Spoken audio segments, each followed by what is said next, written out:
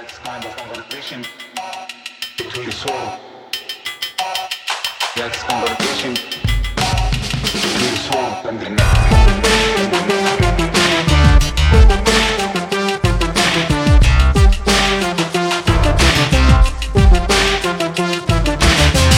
Hello, Prestige Heads, and welcome to your weekly Free American Prestige. I'm Danny Bessner, here as always with Derek Davison, and there is a lot going on in the world this week, as there always is. So, Derek, why don't we just get into it, and why don't you tell us a little bit about the Lebanese election?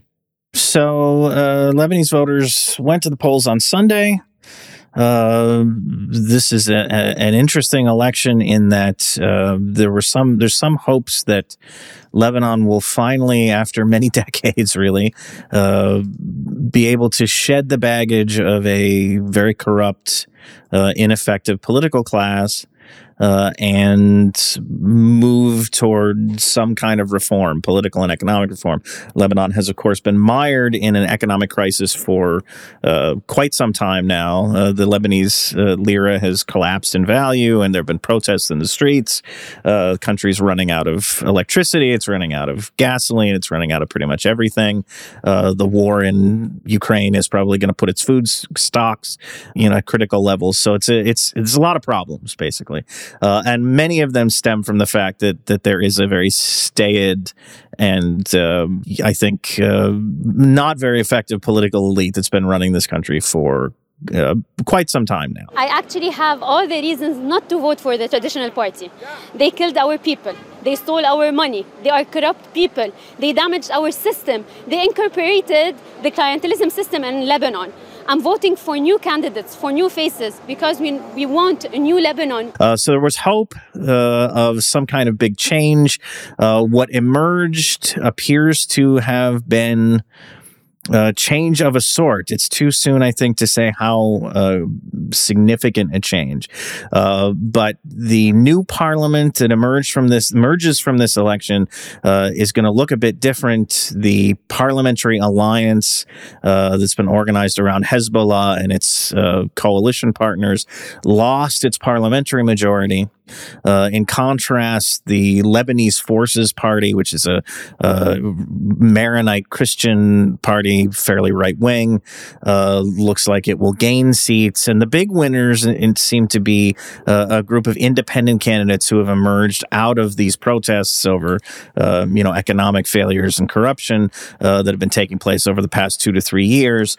A number of them seem to have done quite well. I think maybe a dozen of them won seats in the parliament, and they could serve really in a sort of kingmaker role. So it's too soon to say how this is going to all shake out. Nobody has a majority at this point. No, there's no obvious kind of coalition majority, which could mean gridlock, but it could mean that there's some room for these independents to maneuver and kind of put forward a reform agenda.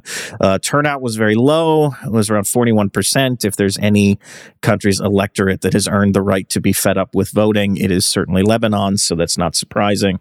But that's where things stand. So the big takeaway is that the Hezbollah and PALS bloc lost its majority, and these independents have kind of moved in who could shake things up a bit. And do you think this will have any regional effects, or is this going to be, confined to domestic politics? I'm particularly thinking about Lebanon's relationship with Israel and Saudi Arabia. Lebanon is kind of caught in terms of Israel. The big dynamic is sort of Hezbollah versus the IDF, and Hezbollah is almost a state within a state. So it's very hard for the Lebanese government to do anything about that, even were it inclined to try to do something about it. But in terms of Lebanon's relationship with the Saudis and with Iran, there's this sort of perpetual tug of war between those two countries, and they back different factions. The Saudis had backed Saad al-Hariri's, for example, Future Movement, which was the dominant Sunni faction, sat out this election. Saad Hariri announced that he was, to great fanfare, that he was leaving politics. He was fed up with the system. I suspect he'll be back at some point. But, the Saudis had sort of backed them. The Iranians, of course, have been supporting Hezbollah for decades now, and they've come to support some of the parties that have organized around Hezbollah. The dynamic in that relationship is interesting because it's Iran's approach to Lebanon is much more carrot than stick, and the Saudi approach to Lebanon has been much more stick than carrot. So when the Saudis try to influence Lebanese politics, they do things like ending subsidies or imposing an embargo on Lebanese goods, or things to try and hurt the Lebanese economy or hurt these forces that they see as hostile to Saudi interests. What that inevitably winds up doing is opening up more space for Iran to kind of move in and provide support to Lebanon and try to earn some soft power capital in with the Lebanese public.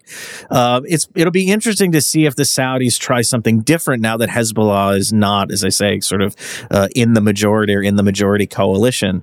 If they try to do something a little less punitive and approach Lebanon with a bit more of a carrot, kind of a sort of carrot over the stick, I guess.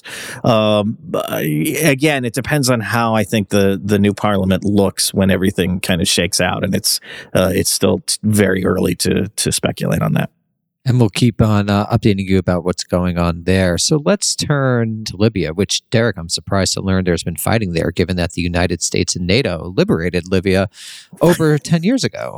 Yes. So what's been going on? Amazingly, Shockingly. I think we can say the Libyans have let us down, frankly, let NATO down.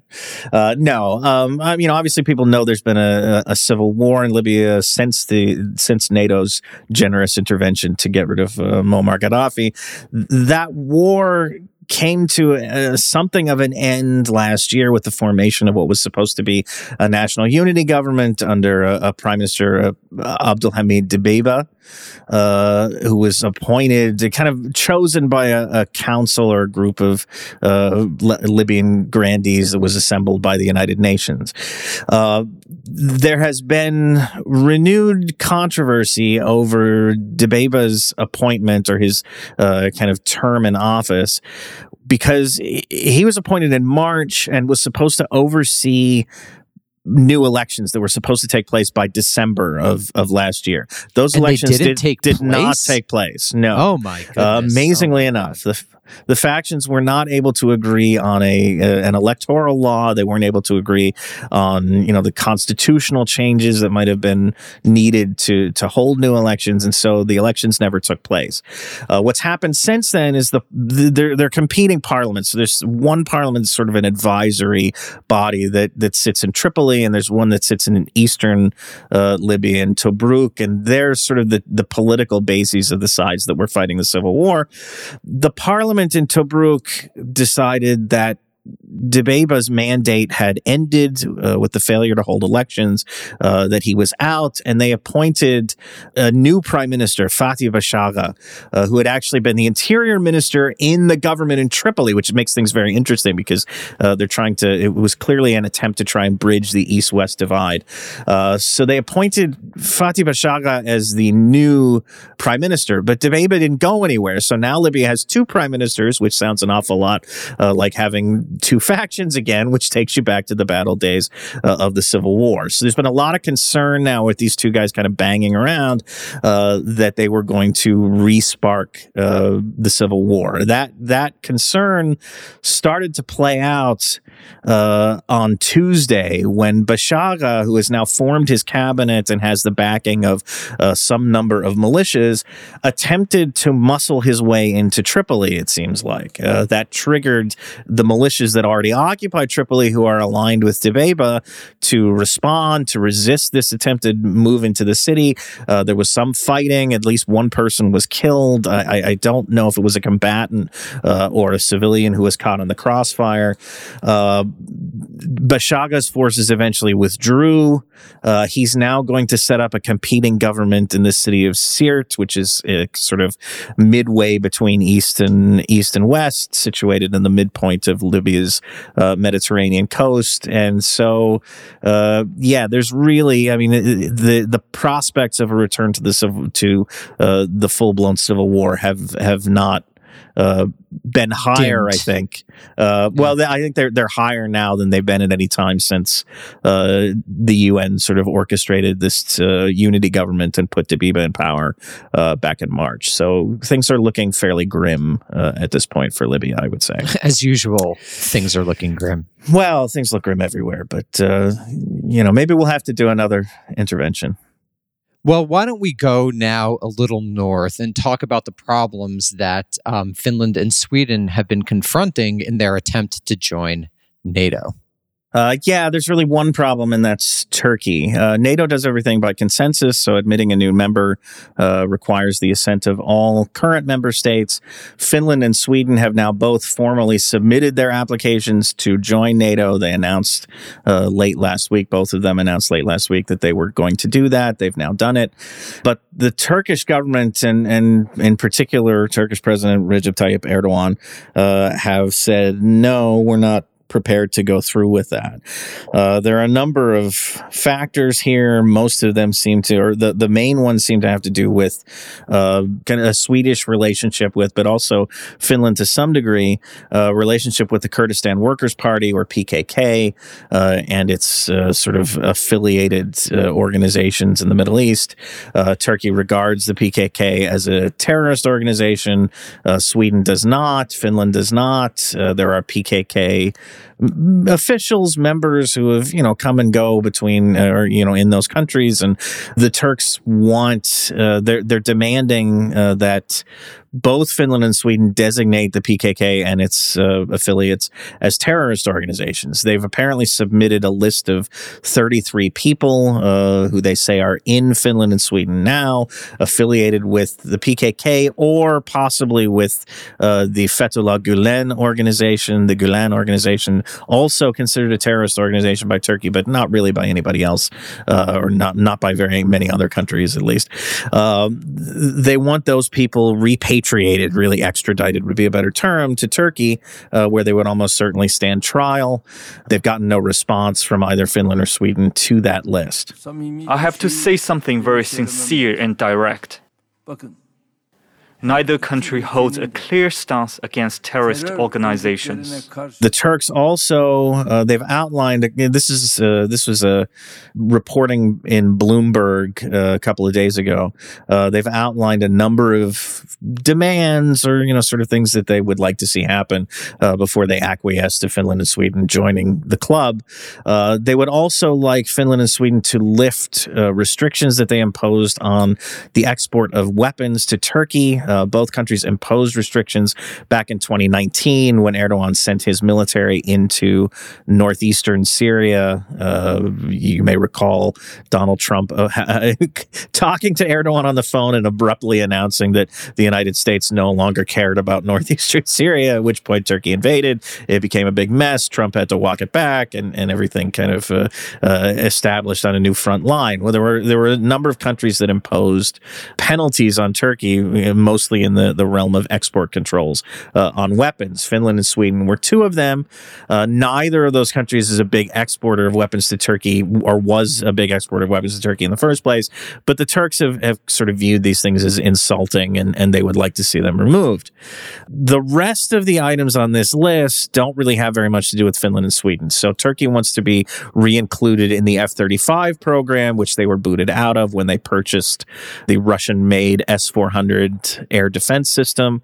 They would like Congress to move forward on approving the sale of a number of F-16s to Turkey, and they would like to see sanctions that have been imposed by the U.S. Under an act called the Countering America's Adversaries Through Sanctions Act, or CAATSA. They would like to see those sanctions, which were imposed again over the S-400 purchase, they would like to see those lifted. It's unclear how many, like where the red line is here, or what Turkey would be prepared to accept, because they're not going to get all of this, but they may be able to get some of it. I don't know where Erdogan draws the line, or if he's drawn a line. He can be fairly stubborn. So I don't know at this point. It's hard to know what their end game is here. Does this suggest anything broader about NATO expansion, or is this really just some intra-European thing that doesn't really bode differently for anything else? I don't know that it has anything to say about NATO expansion, because this is really a problem of Turkey's fit in the alliance, and it's rooted in things that don't really have anything to do with Finland and Sweden. Although there are issues like the PKK relationship and these weapons holds that Turkey doesn't like. But the real grievances here are that Turkish foreign policy does not align very well with the sort of NATO consensus, and yet Turkey is, a very early NATO member. It's probably, in military terms, the second most important member of the alliance behind the U.S. These are more fundamental questions to me about whether this alliance can hold together in the long term, whether it expands or not, just as sort of, member state priorities change.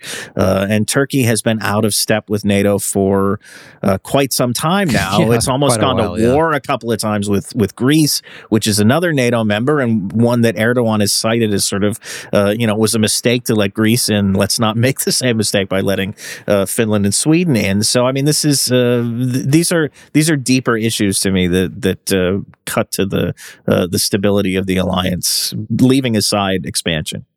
Speaking of NATO, why don't we now talk about Ukraine and developments in the war there? So the main development on the ground, the front line's been pretty static, although there was some heavy fighting reportedly over the weekend, particularly on the kind of way to Izium, the Ukrainians having mostly succeeded in relieving the Russian pressure on Kharkiv, really pushing the Russians away from that city. They seem to be advancing now on Izium, which is located kind of right on the edge of the Donbas region, and is one of the points, the axes from which the Russians have been trying to advance on Ukrainian forces that are in the Donbas. So that's interesting, worth watching, but it doesn't seem like there's been much progress in that regard. Where there has been progress is in Mariupol, the city that's been sort of the center of attention for quite some time now, which was under a Russian siege for many weeks, and then the Russians took most of the city, and they were besieging the Azovstal steel plant. The last defenders of the city were sort of holed up there, along with some number of civilians. The civilians were evacuated last week. This week, the combatants, the defenders, the people who were still kind of putting up a fight at Azovstal finally surrendered. We hope we'll be able to save the lives of our guys. There are severely wounded ones among them. They're being given care. I want to stress that Ukraine needs Ukrainian heroes alive. That's our principle. So there's been a steady stream of prisoners of war now basically coming out of that site. I saw something today that suggested it was up above 1,700 at this point. I don't know how many more have surrendered today, but the Russians are sort of clearing these people out of the site and have been for the last 3 days. The wounded, there were something like 51, I think, seriously wounded, like wounded badly enough that they needed medical attention. They've been taken to a hospital in Russian-controlled region of the Donbas. The rest have gone to a town called Olenivka. I apologize for butchering that pronunciation. Also controlled by the Russians, also in the Donbas. It is unclear at this point what's going to happen to them. Ukrainian officials seem to be suggesting, or they've suggested repeatedly, that they could sort of trade, they could do prisoner swap to get these guys out. The Russians have suggested instead that they plan to put these soldiers on some kind of trial, or at least some of them on trial. It's not clear whether they want to try all of them, but that could end with executions at the sort of maximum case scenario, I guess. We'll see. Maybe they'll be willing to trade some of the lower level folks and just keep the commanders on site from that site and try them. It's hard to know what the Russians are planning at this point. Derek, as always, thank you for your incredible knowledge about U.S. foreign affairs. And everyone who's listening, please sign up as a subscriber to our Substack, both our free newsletter. We're going to be rolling out some new content in the next few weeks. And also, of course, please subscribe so you get our bonus episodes. And as always, please remember to review us on the iTunes app. It's actually very helpful, and share with friends. Now, please enjoy our interview with Anel Shalin of the Quincy Institute about the UAE and Middle Eastern politics. See you next week, Derek. Bye-bye.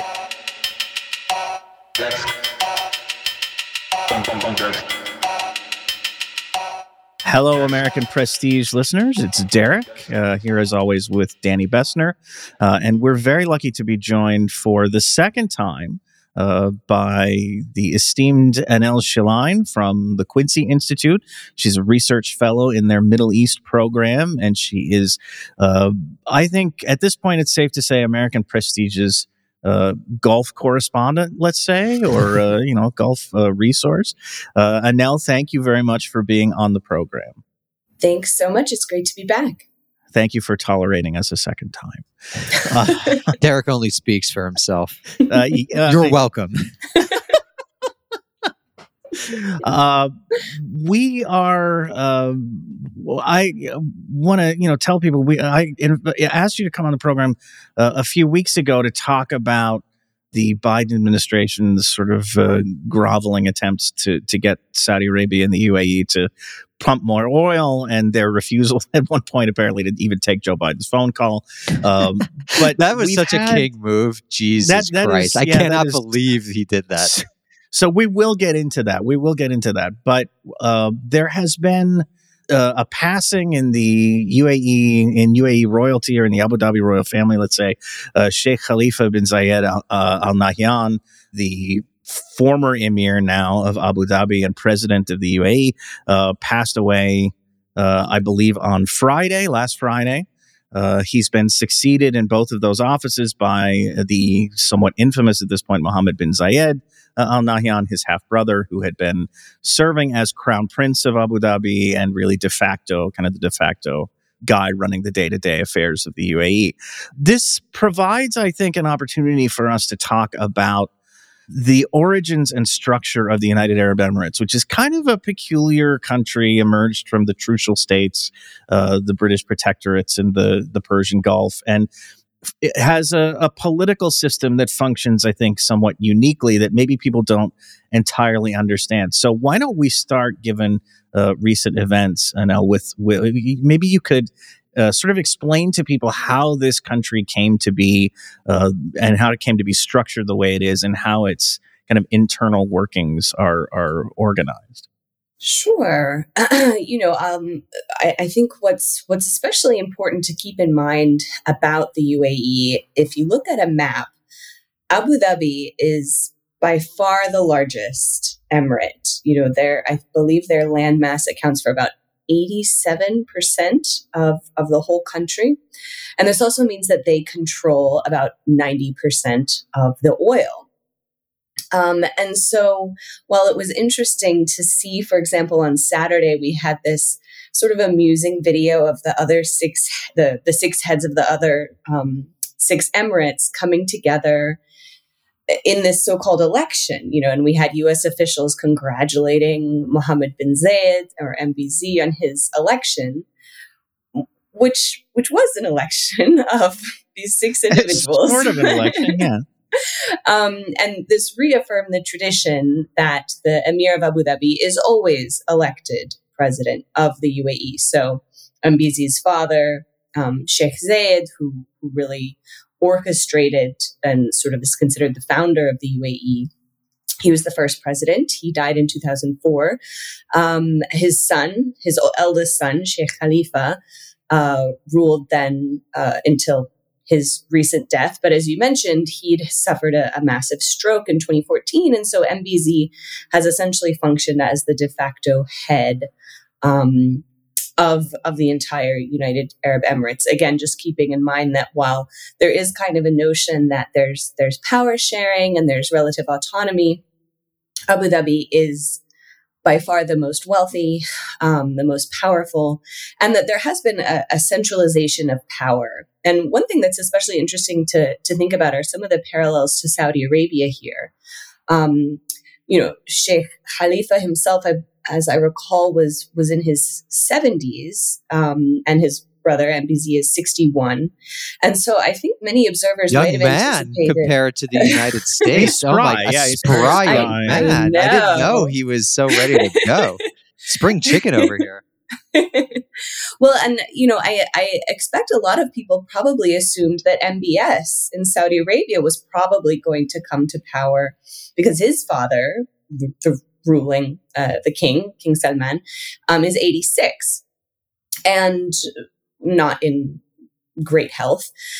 And so it is kind of interesting noticing many of the parallels here, and also just keeping in mind that part of why MBS has been able to assume and consolidate the power that he has a lot to do with MBZ, really seeing MBS as someone he could influence and mold, and encouraging him to consolidate power in much the way that sort of the rulers of Abu Dhabi themselves have, and in particular, MBZ has. So, I do think it's very important to keep in mind these two individuals and the importance of the role that they play in their own countries and in the region, but also that the amount of cooperation we've observed relatively recently between these two countries is not sort of in keeping with historical precedent, that actually historically there's been a lot more of a rivalry and a lot of suspicion. All of the small Gulf states have reason to believe that Saudi Arabia would probably try to swallow them up if it could, and perhaps might still be inclined to do so under the right circumstances, perhaps. Well, for example, the blockade of Qatar that was almost an invasion, that the Saudis might have just marched right across the border and taken over, if not for, it sounds like Rex Tillerson. Friend of the pod. Big time. Preventing Trump from just greenlighting that. So, it's quite interesting now, and there has been some question of if we're going to see any different policies under MBZ, which would have indicated that Sheikh Khalifa, even though he was in a diminished role, was still exerting some kind of influence.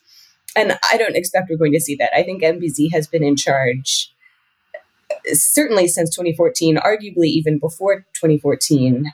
He is the eldest son of Sheikh Zayed's third wife, who's known as the mother of sheikhs. He and his full brothers, are quite powerful within the UAE. And so if we see any changes, I anticipate that it wouldn't be so much in sort of Emirati foreign policy or strategy, but maybe we'll see even further empowerment of some of his brothers, people like Sheikh Tahnoon, for example.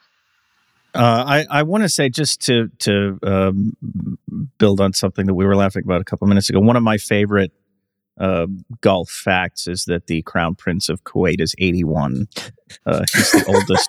He's the oldest heir apparent, I think, in the world. So that's just a little fun fact about the Gulf. I don't think that is a good fun fact. Some similarities with the leadership of a certain American political party. But anyway, can you talk a little bit about sort of you talked about the kind of centralization of UAE functioning and Abu Dhabi kind of amassing more, increasing amount of control over the country as a whole. But can you talk a little bit about some of the historical kind of dynamic between the Emirates and in particular Abu Dhabi and Dubai, which is sort of the other major economic power, although it had to be bailed out a couple of times, I think, by Abu Dhabi over the years. And sort of, the one of the things I like to get at is times when their interests haven't always aligned 100% with one another.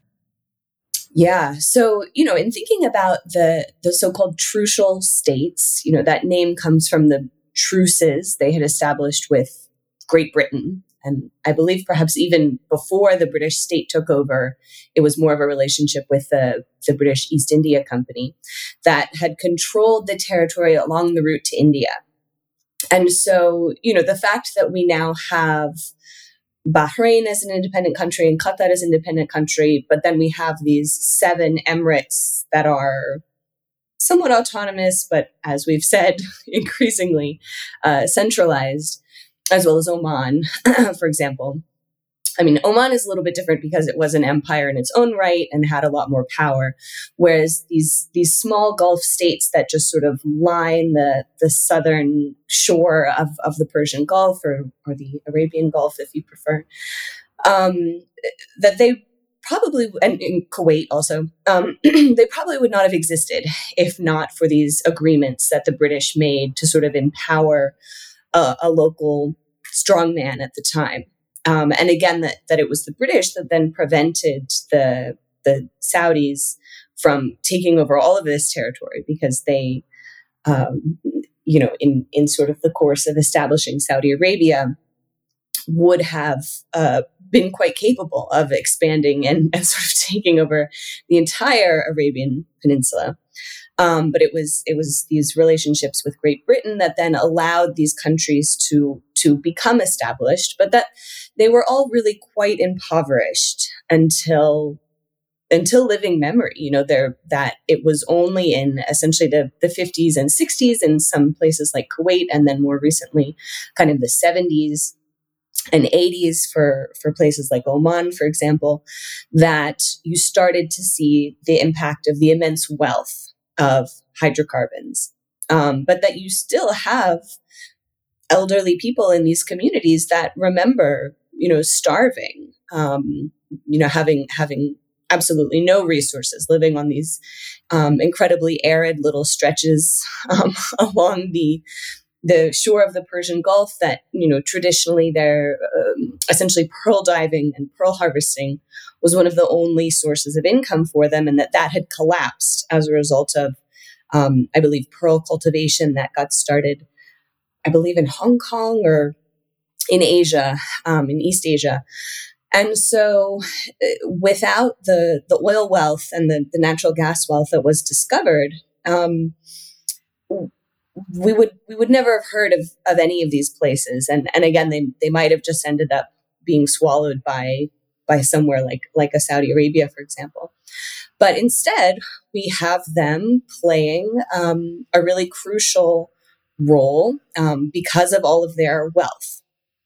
And, obviously Dubai serving as a major hub for tourism and investment, kind of serving as a magnet for the rest of the Middle East. Like if a young person has kind of the brains or the education or the gumption for it, Dubai being where they want to be. Whereas maybe 30 years ago, that might have been Beirut, that might have been Cairo. So, so to get to your question about sort of the dynamic between Dubai and Abu Dhabi, people are perhaps more likely to have heard of Dubai or have, maybe transited a flight through Dubai or have seen images of Dubai, things like, the tallest building in the world, the island, Tom Cruise movie, the sand world. Yeah. Right. The Palm Island. American Prestige is actually on Island. some of that. So we used our Ethereum gains to purchase some of the Dubai sand. Great investment, given that it's all going to be underwater soon. Thank you.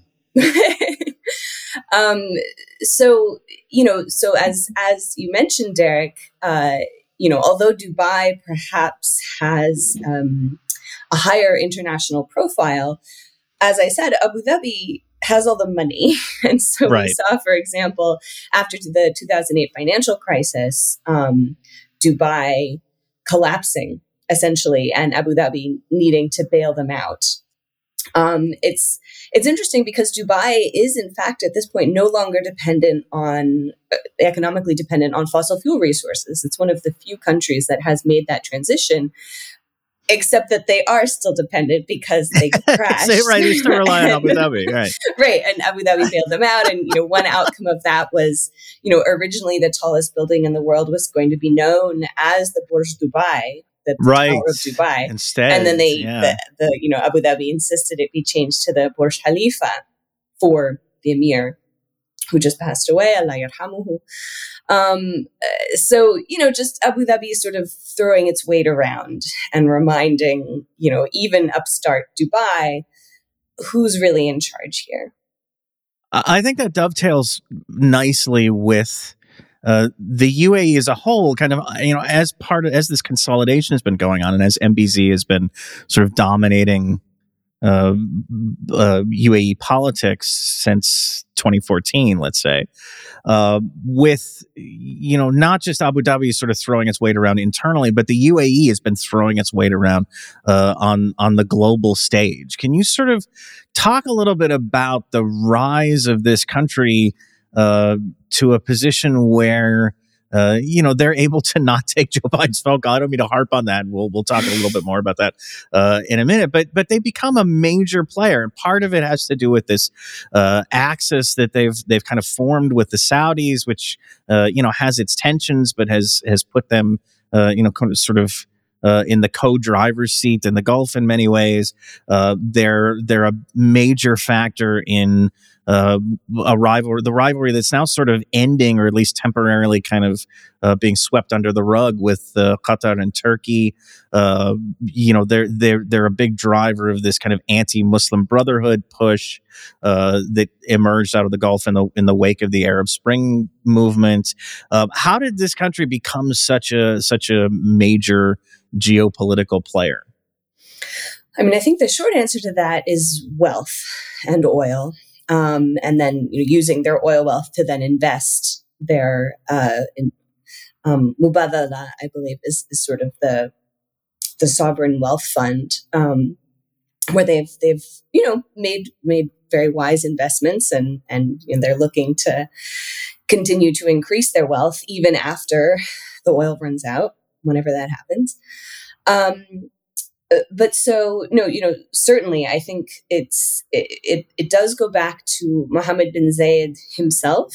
I think he has played a very crucial role, and as you mentioned, going back to 2014, but even immediately in the wake of the Arab Spring. So starting, in 2011, 2012, and kind of as it looked like Islamist movements were going to perhaps reshape what politics looked like in the Middle East. Obviously, we had Mohammed Morsi, the Muslim Brotherhood president, taking power in Egypt in 2012, and then Ennahda in Tunisia, the Islamist sort of Muslim Brotherhood affiliated movement, taking power as well. We had, even in some of the monarchies, Islamist parties taking control of parliaments in places like Morocco, for example.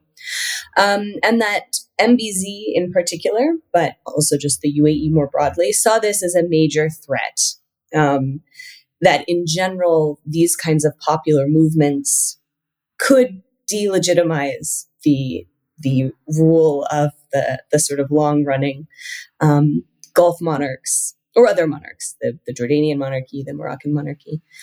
And already there had been some concern about Islamist movements operating within the UAE. It's sort of a tale that gets told about the whole Gulf, the extent to which in sort of the 50s and 60s, you had Muslim Brotherhood members who were fleeing from Nasser's Egypt, for example, or Hafez al-Assad's Syria, who found refuge in the Gulf at a time when these countries had very few local individuals who had the education to staff their newly established universities, for example, or had the engineering background necessary to start sort of working their newly functional oil fields, for example.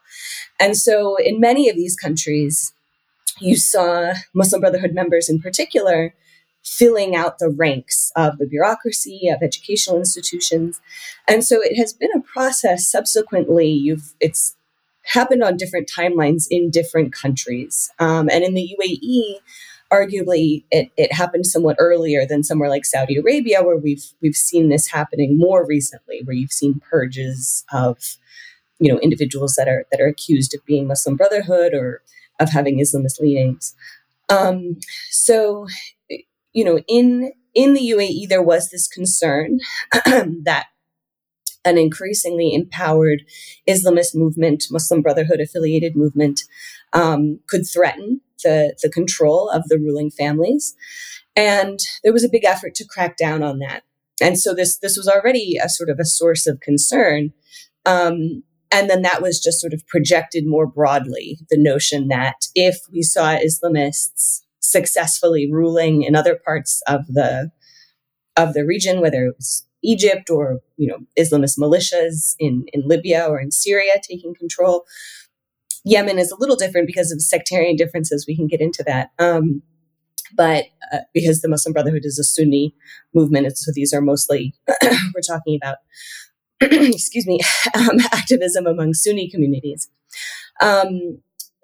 So the concern from MBZ in particular, and this then motivated Emirati foreign policy, was to undermine Islamist-controlled governments. So we saw this in Egypt, even just as recently as last summer with Kais Said's power grab in Tunisia, where he dismissed Tunisia's parliament,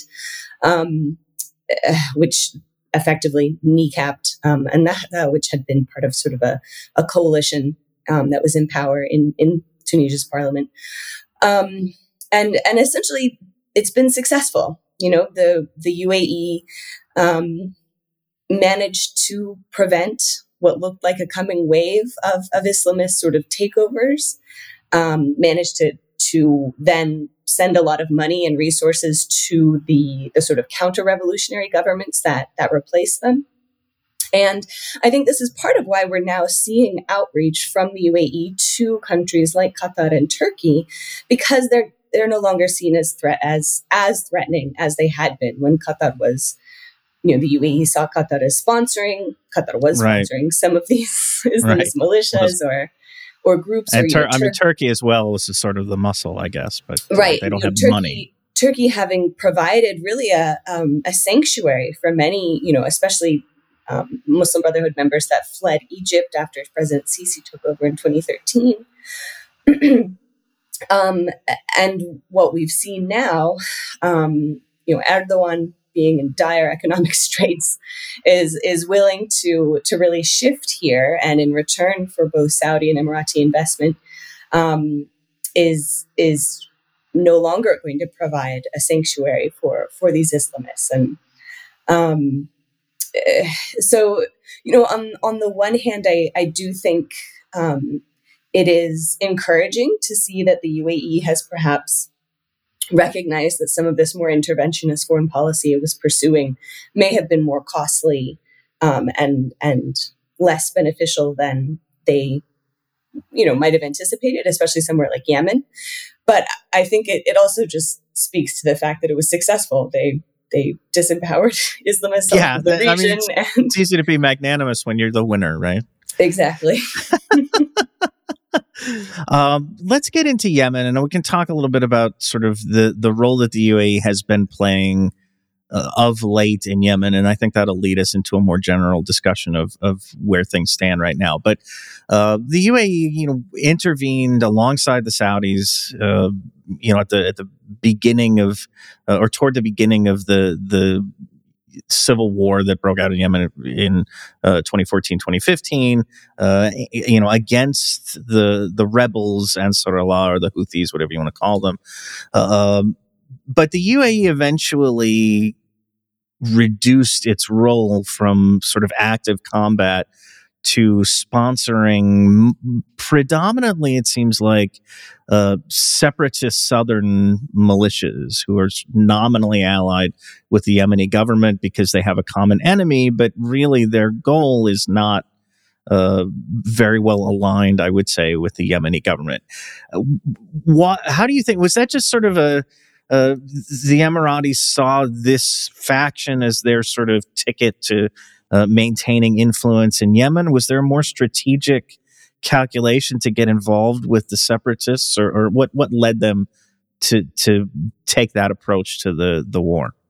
So I think what the Emirates were trying to do by affiliating with separatists in southern Yemen speaks to the geographic importance of that part of the world. Essentially, that by controlling not only the sort of northern part of the Gulf of Aden, but also key islands such in the Bab el-Mandeb Strait, for example. So Mayoun Island sits right in the sort of southern access to the Red Sea, which obviously then goes up to the Suez Canal and to Europe. So this is a strategically super important part of the world.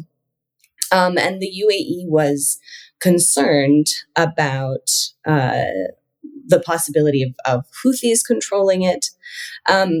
I think arguably the Saudis may have been more worried about that. I think the Emiratis saw it as an opportunity for them to control it, or at least to have a significant sort of oversight role of the groups that would be in control there. And again, the MBZ and the UAE in particular are generally very clever about this. We see the Saudis getting a lot of flack for the horrible things they've been doing in Yemen. Whereas the Emirates realized that this was a PR disaster and essentially pulled out most of their troops at the end of 2019. But remained very much involved, continuing to support many of these militias. And arguably it was Emirati forces that were able to achieve some of the military successes that we did see in Yemen previously before they withdrew. But, but the Emirates have realized that it's easier for them to sort of support militia groups, these separatist groups, than to necessarily try and go in and hold the territory themselves, which is more expensive. Part of the difficulty there is also just their population is not very big. And so, the numbers of Emirati service members who were killed in Yemen, this was some of the highest numbers, I think, of sort of combat fatalities that the Emirates had experienced, at least in recent memory. And so the war was not only costly, or their involvement in Yemen was not only costly from an international PR perspective, but also internally. Whereas for Saudi Arabia, much bigger population, I think increasingly if Saudis were permitted to express their opinion, we might also hear a little bit more criticism of the war coming from Saudis. But neither Emiratis nor Saudis are really permitted to express their feelings about such things. But I do think that MBZ just acknowledged that there was an easier way for the UAE to try to exert control over Yemen, and it was by sponsoring these various militias. Although at the same time, we also see the UAE supporting the nephew of Ali Abdullah Saleh, who ruled Yemen for decades and was overthrown after the Arab Spring.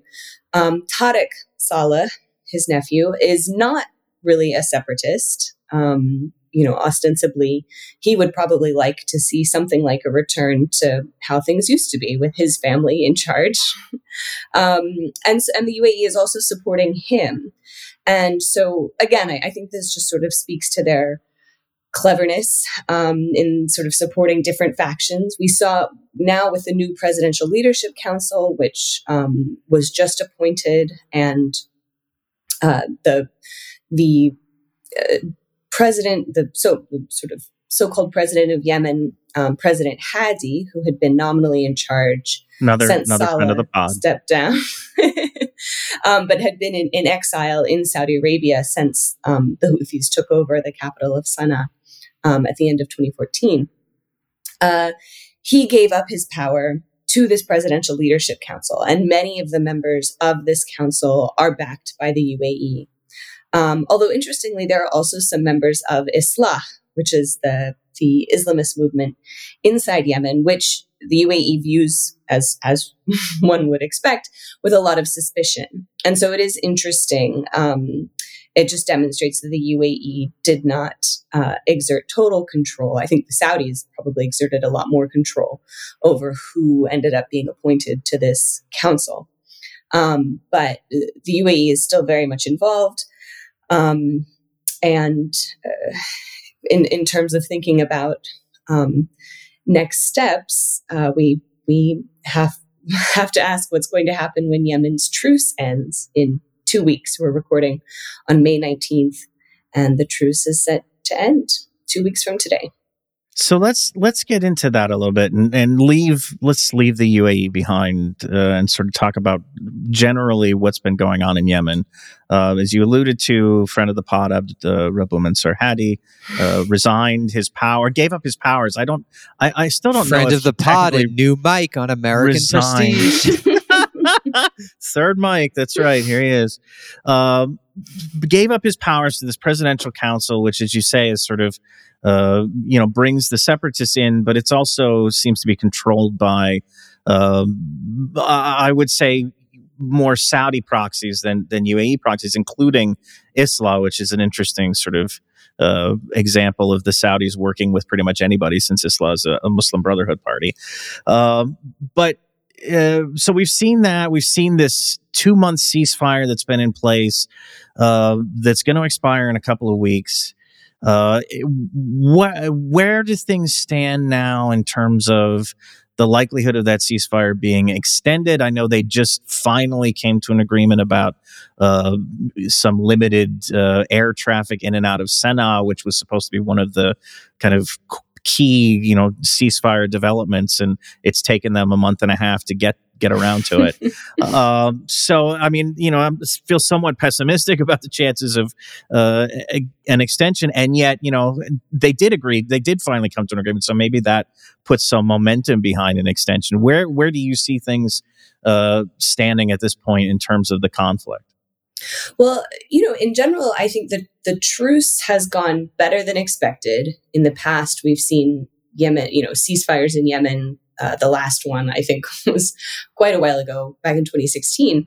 And those previous ceasefires had all broken down. Whereas it looks like this one is sort of going to remain shakily in place, at least until the 2nd of June. To the extent that the Saudis have not launched airstrikes and the Houthis have not launched transporter attacks at the Saudis or the UAE, although, again, those attacks were pretty minimal. Many more were launched at Saudi Arabia.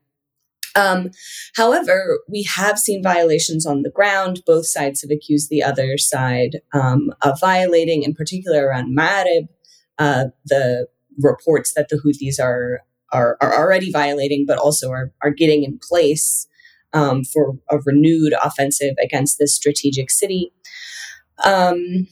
which is not surprising. This is often what happens during ceasefires. Each side sort of uses the opportunity to consolidate their positions. And I do think with the appointment of this new presidential leadership council, there's a lot of momentum and strength on the sort of Saudi and Emirati side. And I anticipate that they are eager to try that out against the Houthis. And I think the concern is that we could see a return to much greater levels of violence after the truce ends. And personally, I think one of the only things that could encourage an extension of the truce would be pressure from the United States. I think part of why we've seen the truce hold this long, and the Saudis, for example, as you said, finally opening Sana'a airport, they have allowed one flight. Well, it's, better than none. It's better Baby than steps. that. Baby steps, and I believe 10 fuel ships have been allowed to dock at Hodeidah. Thus far, the Houthis have not yet opened the road to Taiz, which was another crucial component of the agreement, but there are talks to do that as well in these final 2 weeks. But again, I think the reason the Saudis have exhibited some restraint here is because they need to maintain the appearance that they are committed to ending the war, that they want to get out. And they're concerned that if they don't maintain that appearance, it will be harder for the United States to continue to back them, because the narrative we've seen continually from the Biden administration is the Houthis are the aggressors. The Houthis, although they haven't officially designated them terrorists, they do use that word to describe them. And we know that both the Emirates and the Saudis desperately want the United States to redesignate the Houthis as a terrorist organization, which was one of the first things Biden reversed Right. when he got to office, Right. which Trump had done at the very end of his term. And so all of, the end of the truce is also coinciding with the coming reintroduction of a Yemen War Powers Resolution. I just got off a call with the folks really doing a lot of work on that effort. They expect it to perhaps be introduced as early as next week, perhaps the week after, to finally end U.S. support for military action in Yemen, and specifically helping the Saudis. That this would really undermine what the Saudis are able to do, because 2/3 of the Saudi Air Force are U.S. made and only function with American military contractors that sort of keep those planes supplied with spare parts and able to function. The final third is UK made, and arguably, if the US withdrew support, we might also see the UK following suit. The concern, I think, right now is there are rumors in Washington of a possible formalization of the security commitment that the United States makes to not only Saudi Arabia, but the UAE, possibly also Egypt or Bahrain, maybe also Israel. And this notion that, the Biden administration has experienced a lot of tensions with both the Saudis and Emiratis, as you said, the denying Biden's phone call, for example. There's and the implications this has had in the context of the Russia-Ukraine war, with oil prices rising quite high and the concerns about the midterms. And so this notion that the Biden administration might be prepared to engage in some kind of grand bargain whereby they formalize the security commitment, which up to this point is not formal. The U.S. is not allied with any of these countries. And so therefore does not have a sort of a binding obligation to defend them. It's just been sort of an informal commitment to their security as long as they kept pumping oil. And so I do think the concern right now is if the U.S. moves forward with that and formalizes this security commitment, what does that mean for Yemen? What does that mean also just for American policy toward the region more broadly? How might that incentivize more risky behavior by some of these new allies, like Saudi Arabia, for example, towards Iran, because they know that they would be backed up by the most powerful military in the world. So on the one hand, we have what seems like this potentially brewing from the Biden administration, but on the other hand, we have Congress, which may in fact vote to end U.S. involvement. And if that passes, as it successfully passed in 2019 and then was vetoed by Trump, the question is, would Biden veto something like this? That would not look good, I think, for a Democratic president to veto a bill that would be mostly supported by Democrats. So it matters for Yemen, but it also matters a lot for these questions of the future of U.S. policy towards the region, as well as sort of the balance of powers between the executive branch and Congress. So I think we could maybe wrap up on this, and you got into the dynamic of sort of the collapse in relations or seeming collapse in relations, which seems to me to be based on perceptions. It's based on sort of, Mohammed bin Salman's hurt feelings that Joe Biden said some, negative things about him during the campaign. It's based on the fact that the Biden administration sort of has half-heartedly participated in negotiations about, restarting the Iran nuclear deal, which they don't like. And it's sort of, so it's rooted in these kind of bits and pieces of things that the Saudis and the Emiratis find offensive in some way. And consequently, they haven't been on board with this program of isolating Russia, because of the Ukraine war. They haven't been receptive to the idea of pumping more oil to help, kind of get global prices down. I guess, there's some speculation. I've seen some speculation that basically MBZ and MBS want to wreck the Biden presidency and force, kind of bring Donald Trump back. Basically, they want a rematch in 2024, and they want to do what they can to ensure that Donald Trump comes back and puts everything back the way they want it. What's your sort of overall assessment of where the relationship is? You wrote the piece for Quincy about the sort of very high level delegation that the administration sent in the wake of Sheikh Khalifa's death, and what that means in terms of, kind of begging the Emiratis to be nice to us again. And what's your assessment of the situation? Do you think there is something to this idea that they're at this point just trying intentionally to sort of sink the Biden presidency? I think that's been fairly clear. Not only did we just see the huge investment the Saudis made in Jared Kushner's latest venture. What was it, $2 billion in his hedge fund? Right, yeah. Right, which is, the vast majority of all the money that's in the hedge fund is just from so Saudis. Corrupt. Oh my God. And, the big question there, was that a thank you, or was this a sort of, payment for future services? I'm sure they just liked his prospectus, and it's all very on the up and up. It's fine. I think it's probably both. Yeah, no, Danny, you're probably right. It is probably both. And part of this also just gets to this question of, will Saudi Arabia normalize with Israel? And knowing that that's quite unlikely as long as Salman remains on the throne. But ostensibly, MBS, as soon as he's in power, may decide to go ahead and do that anyway. He regardless of the sort of cookies that the U.S. provides, he's observed how the UAE has benefited. In particular, we know that, as I'd said, historically, Saudi Arabia and the UAE were more rivals. And in the past few years, we've seen MBZ really cultivating MBS.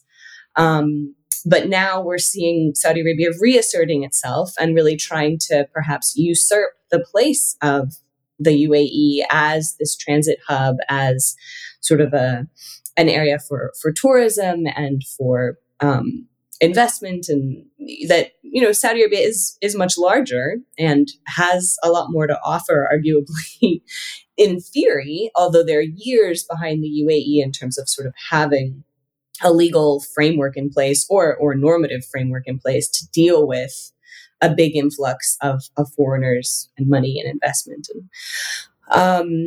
But we know that is MBS's goal. And so he might be interested in normalizing with Israel just from that perspective, that this will be sort of helpful as Saudi Arabia is looking to assert itself regionally. So, there's just this question of these countries have shown that they prefer Trump or a Trump-like figure, arguably probably prefer Republicans in general to Democrats.